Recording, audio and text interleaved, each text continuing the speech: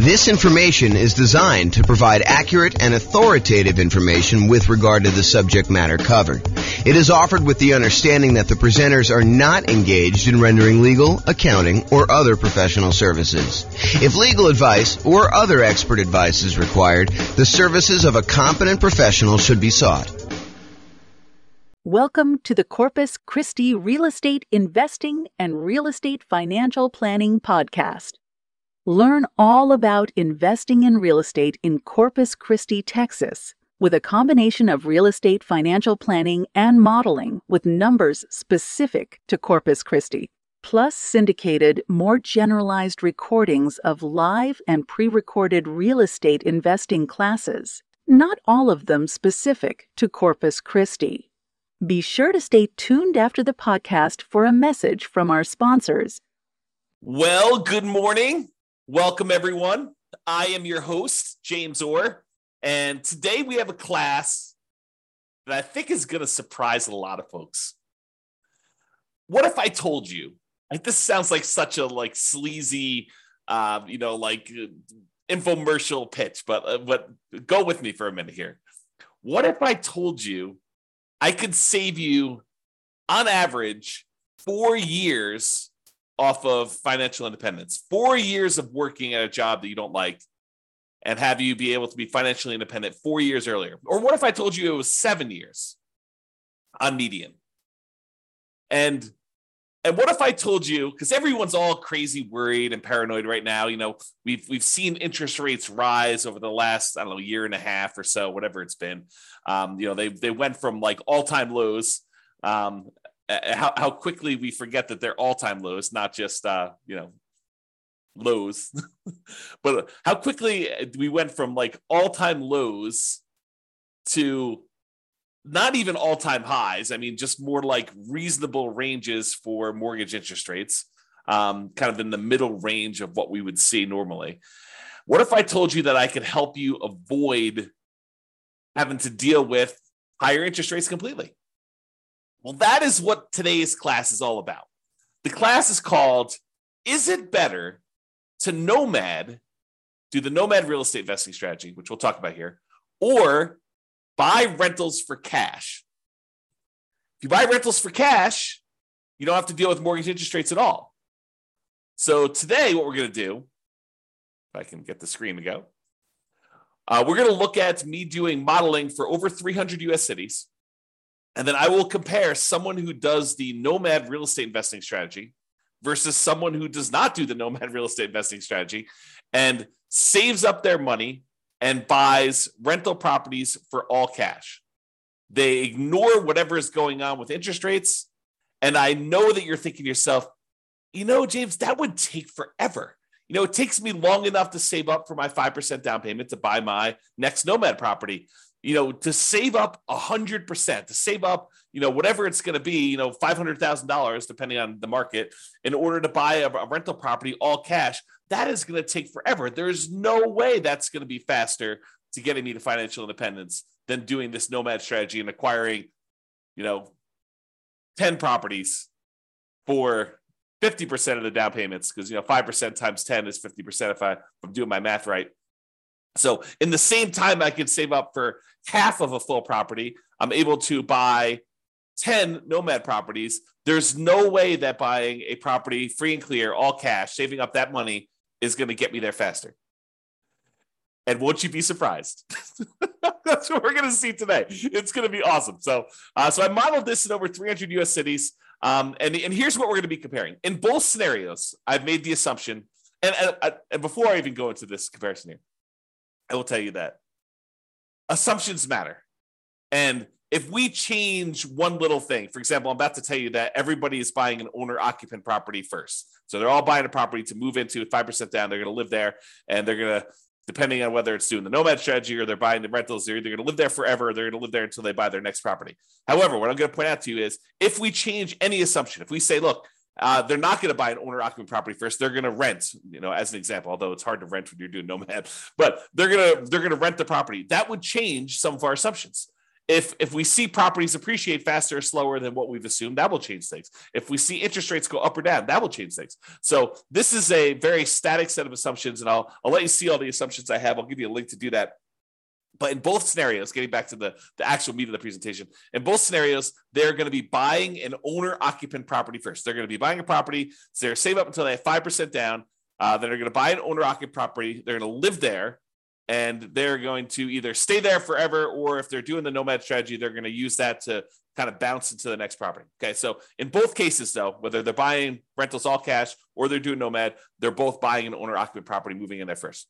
With the Nomad strategy is someone basically buying a property, moving into the property, living there for at least a year, then converting the previous property to a rental, moving into the next property with 5% down or 3% down. In this case, we're doing 5%, but moving in there with some low down payment, owner occupant loan, living there for a year, then converting that one to rental and repeating the process until they have as many rentals as they desire. Okay, so with the Nomad strategy, I'm specifically saying they're saving up until they could buy 5% down owner occupant properties. They're going to live in that property for at least a year, and until they've saved up to buy the next property, because sometimes that's more than a year. It might take them more than a year to save up 5%. And we acknowledge that. We plan for that. We model that in our analysis. And then they repeat that until they have up to 10 properties total, 9 rentals, and then 1 that they're living in. The last one that they purchase, it also happens to be the most expensive property that they purchase because property values are going up over time, is also the last one to be paid off. So that's the last property to become free and clear, because the other properties they paid off, they're all on 30-year mortgages. They pay off after 30 years. The last one they bought is at least 10 years later. And so that one pays off after year 40. Okay.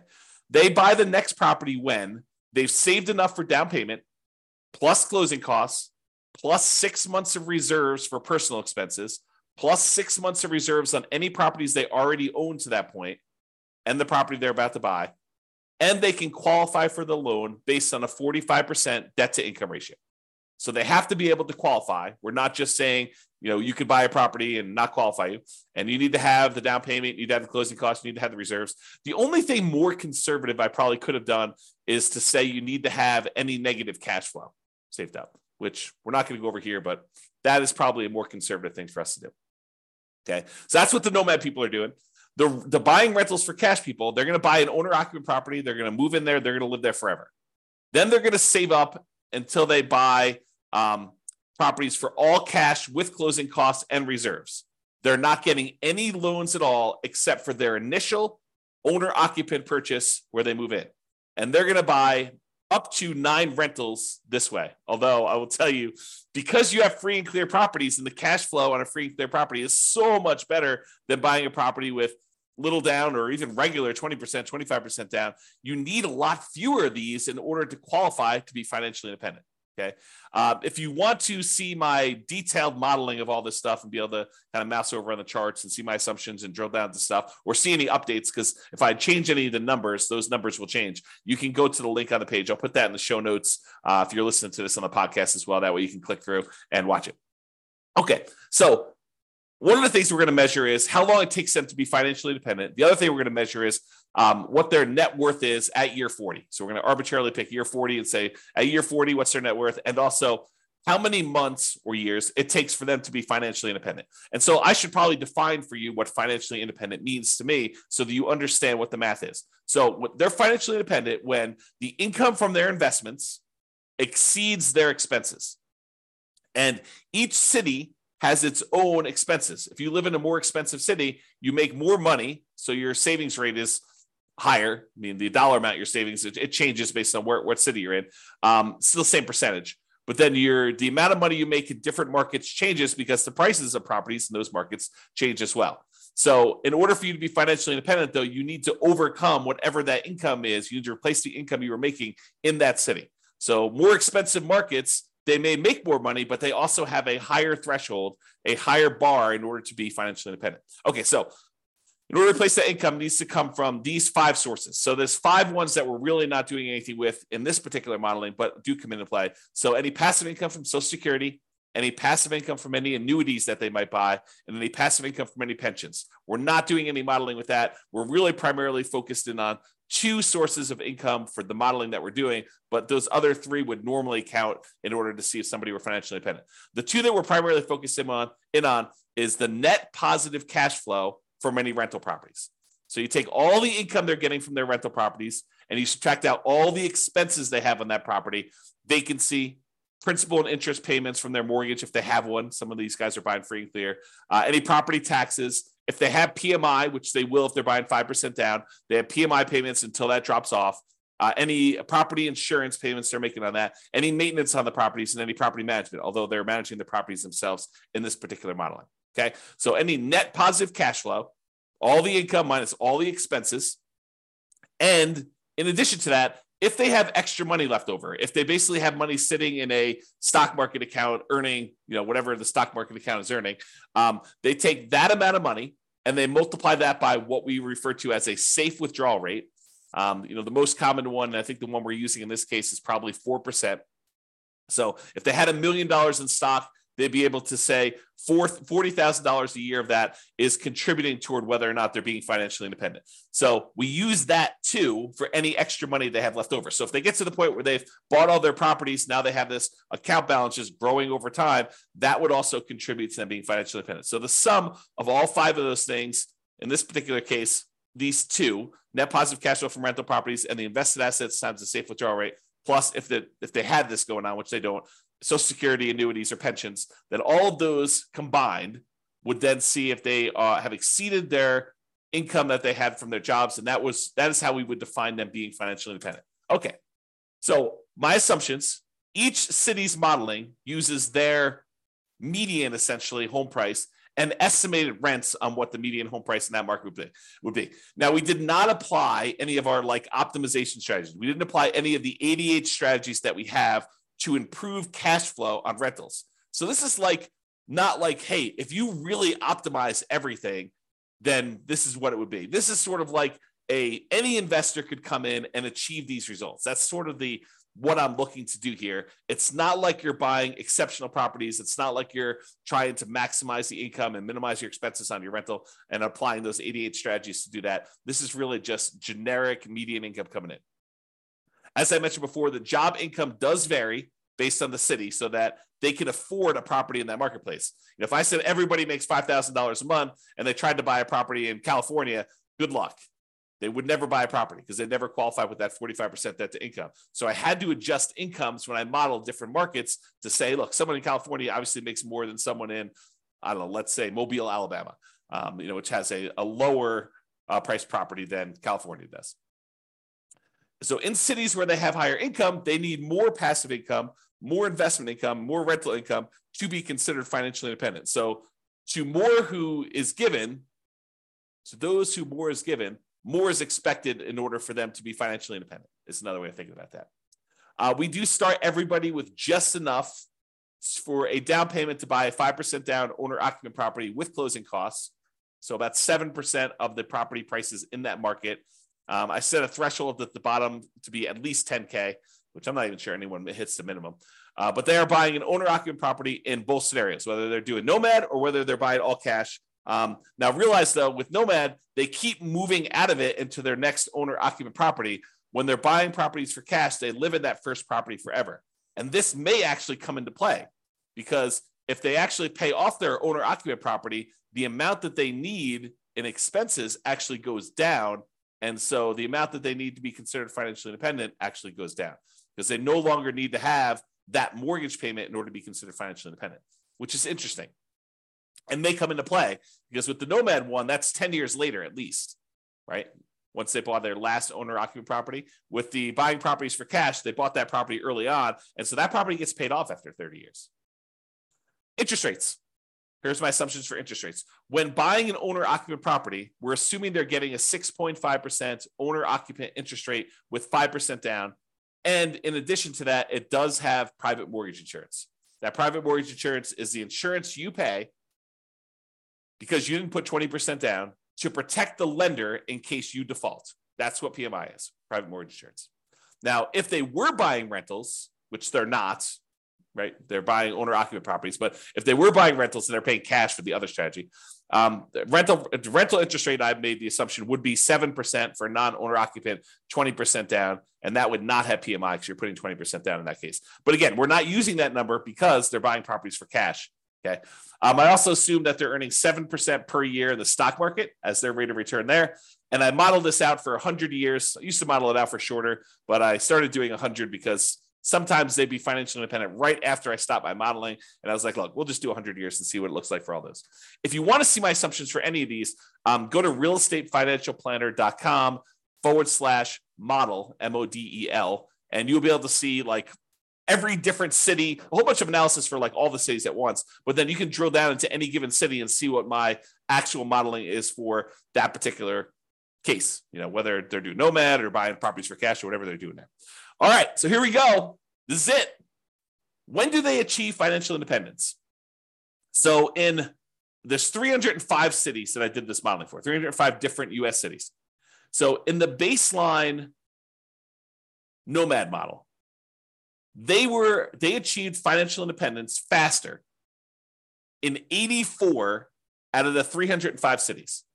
So in 84 out of 305 cases, it was better for them as far as speed to financial independence goes, to get to the point where they are completely financially independent. They no longer need to work anymore.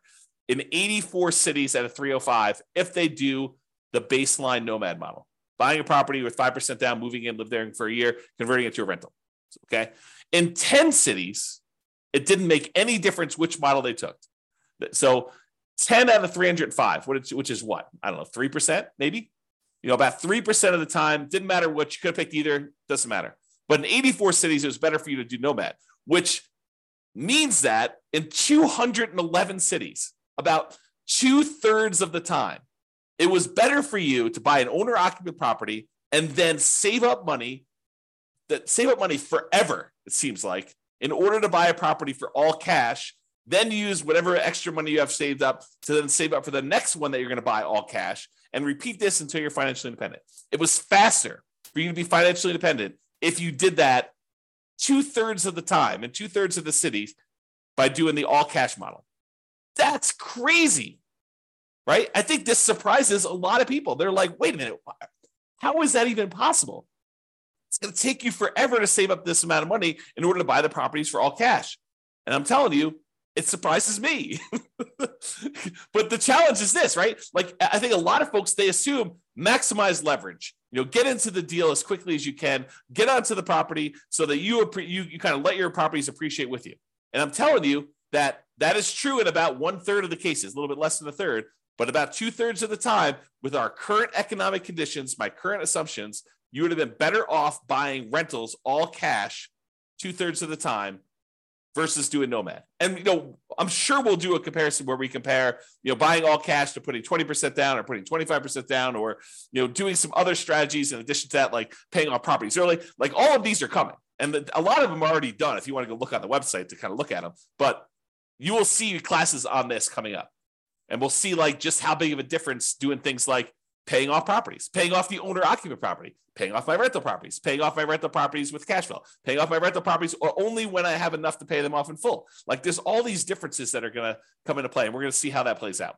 And as the market conditions change, as interest rates go up and down, and maybe the stock market rates of return vary a little bit, or the prices of properties in different markets change, we can adjust all those and rerun them. So 6 months from now, we may have different analysis using slightly different numbers. If rates go up to 10% or they go back down to 3%, we'll rerun them and you can see.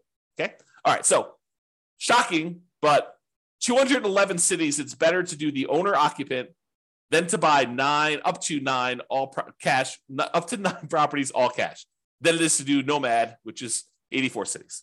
And here is the distribution of when they actually end up being financially independent. It looks like there's a lot of clusters right around here when they pay off their first property. So for a lot of these situations, there's a lot of them that become financially independent when they were otherwise buying properties for cash when they pay off their owner-occupant property completely, right? Because that happens after 30 years. And so right after this 360-month period, there's a big bump of a whole bunch of them becoming financially independent. And you don't see that for those doing Nomad because that happens at least after month 480, sometimes even longer. Okay, but you can see this distribution. And there are some cases where it took a long time for them paying all cash for properties, and there are more of these baseline Nomad ones that have done that. Okay, so it's not like universally better, but 2/3 of the time it's better. Okay, this is a chart showing you. This answers the question of, so is it the more expensive markets where this is the case, or is it the less expensive markets? And I will tell you that it looks like sometimes when you're buying properties in more expensive markets, it tends to be better to do them all cash, which is surprising for me, at least. I don't know, probably for you too. But it's not universally true. It's not like, hey, on the low end, it's always better to do Nomad. On the low end, sometimes it's better to do Nomad. Sometimes it's better to pay all cash. But for the higher end, it seems like most of the dots, which represents each city, most of the dots show you that it's better. It's green when you do the 9 properties all cash as prices get higher. Now, this is an exception. This one's about $1 million, a little bit less than $1 million property prices in that marketplace. And in that case, it's better to actually have done Nomad. But a lot of times it's better, like these green dots over here, as properties get more expensive, it shows you that. Okay. The other thing I'll point out is sometimes it's a lot better. Like over here, it's a lot of months better to have done all cash than it is to have done Nomad, because you can see the distance from this 0 shows you how much faster it is. And so sometimes it's just a little bit faster when they're really close to 0, either side of the line. And sometimes it's a lot faster. Like this is over 100 months faster, which is like what, 8 years, 9 years, 9 times 12, because it's in months. So this is about, 8 or 9 years or so faster. And then these are more than that to go ahead and see. Okay. All right. So now we talked about speed to financial independence. You're like, okay, maybe in some cases it might be faster to do all cash, but what about net worth? If you're buying all these rental properties with 5% down, you're highly leveraged. Surely net worth has got to be better when you're doing the Nomad strategy, because you're buying properties, your leverage, your net worth is growing. And so what is net worth at year 40? It's kind of our arbitrary cutoff. We could do charts for all the net worth throughout the whole time, but we're basically picking year 40 to compare. And I will tell you, in 245 of the cities, out of 305, 245 out of 305, which I think is about 80%. I'll ballpark in that. I could be wrong on that, but I think it's about 80%. 80% of the time, your net worth is higher if you did the Nomad strategy. So 80% of the time, you'd have a higher net worth if you did the Nomad strategy. 47 cities out of 305, you would have a higher net worth if you did the all cash model. And in 13 cities, it didn't matter at all. Okay. So realize that we're kind of splitting our goals here. If you want to be financially independent fastest, the majority of the time, it's better to do the all cash ones. If you want to have the highest net worth, it might be better for you to do Nomad. Crazy. You have to make a decision. Do I want FI or do I want highest net worth? And sometimes it's a combination of those, right? Sometimes you're willing to do a little bit of each. Maybe you don't, not that we did this today, but maybe you don't save up until you have all cash. Maybe you save up until you buy the property with 50% down. And we can see what that would look like if we decide to model that in the future. All right, here's the net worth difference. When you do the ones where it's all cash, those tend to be relatively small differences in net worth. So where that is the winner, it's not like you have massively higher net worth. It is relatively small amounts of more net worth when you do it that way. When you do the Nomad model, sometimes it's significantly higher net worth, like tens of millions of dollars better.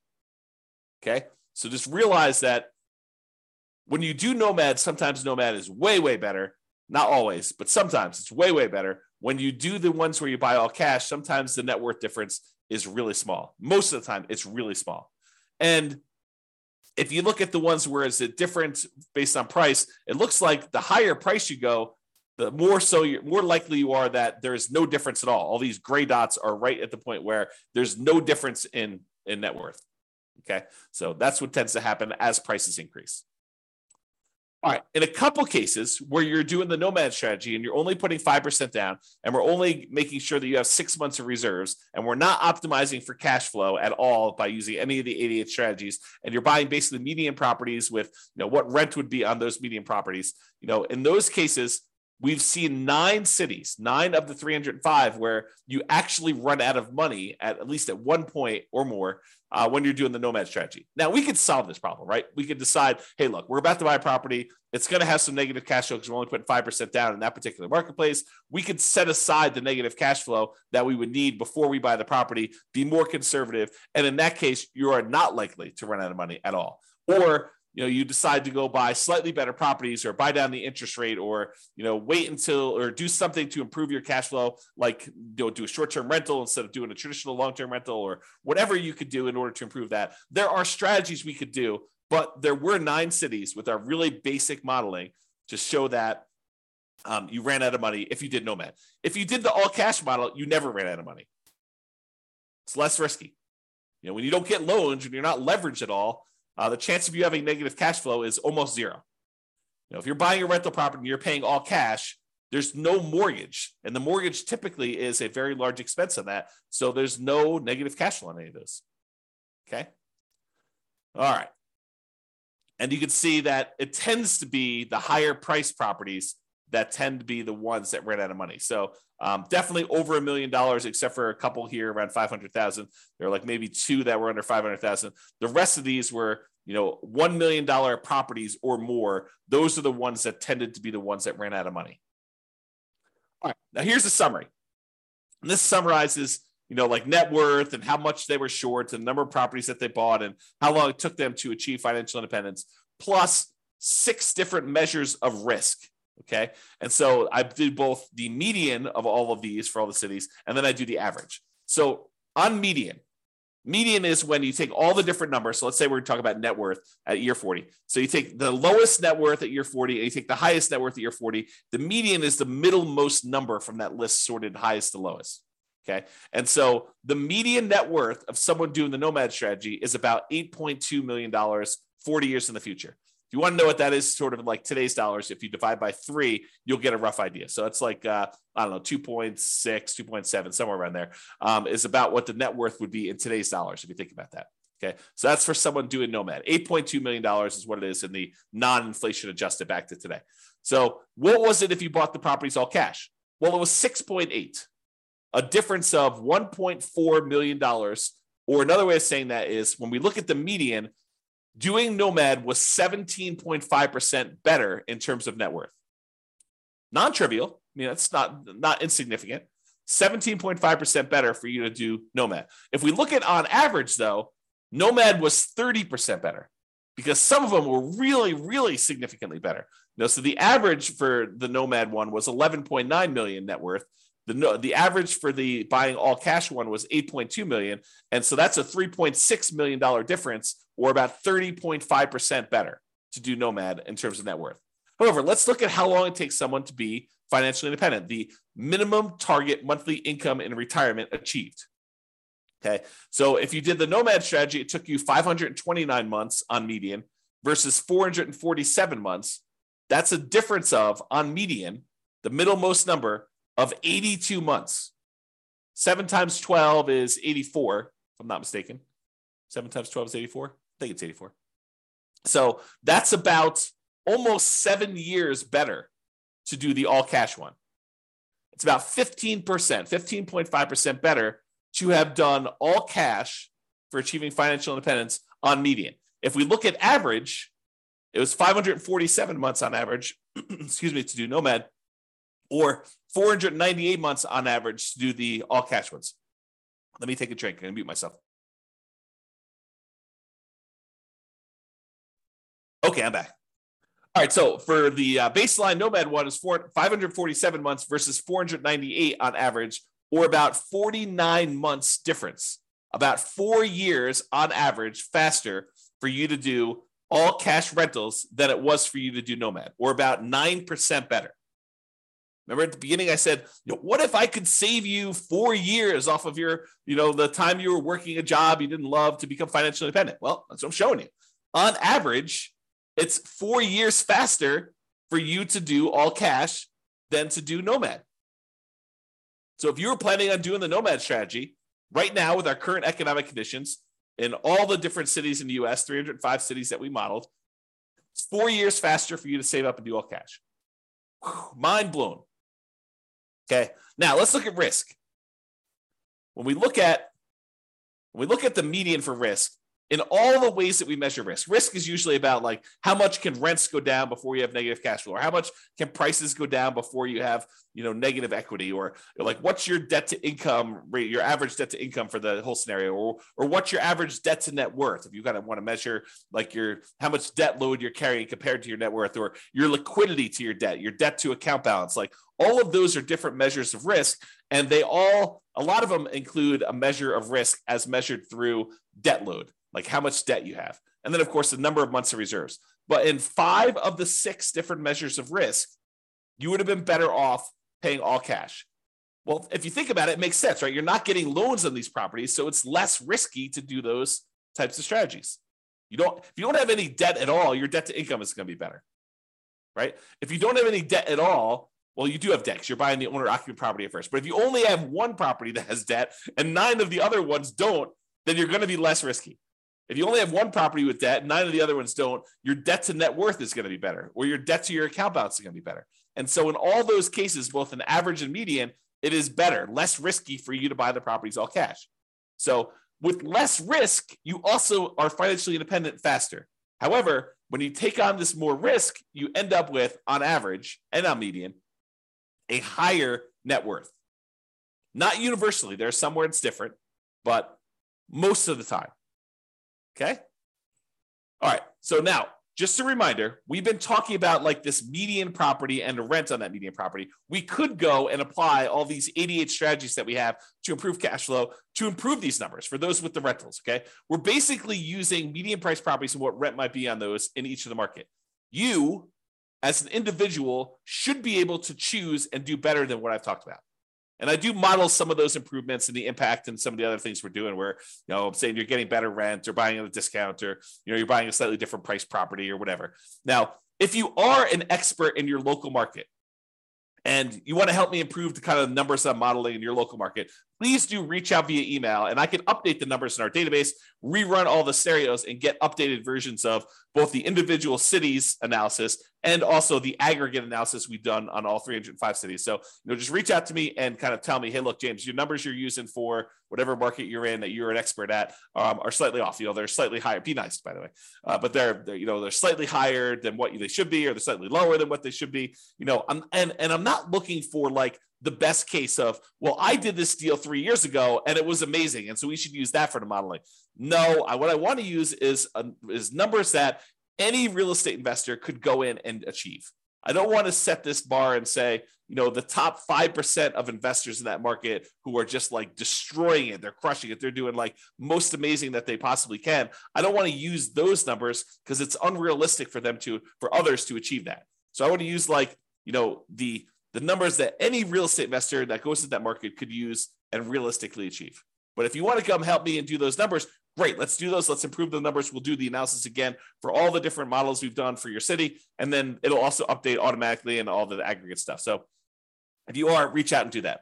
Now, when you're doing the Nomad strategy, where you're buying a property 5% down, you're moving into the property, you're living there for at least a year, you must be buying properties in that local market.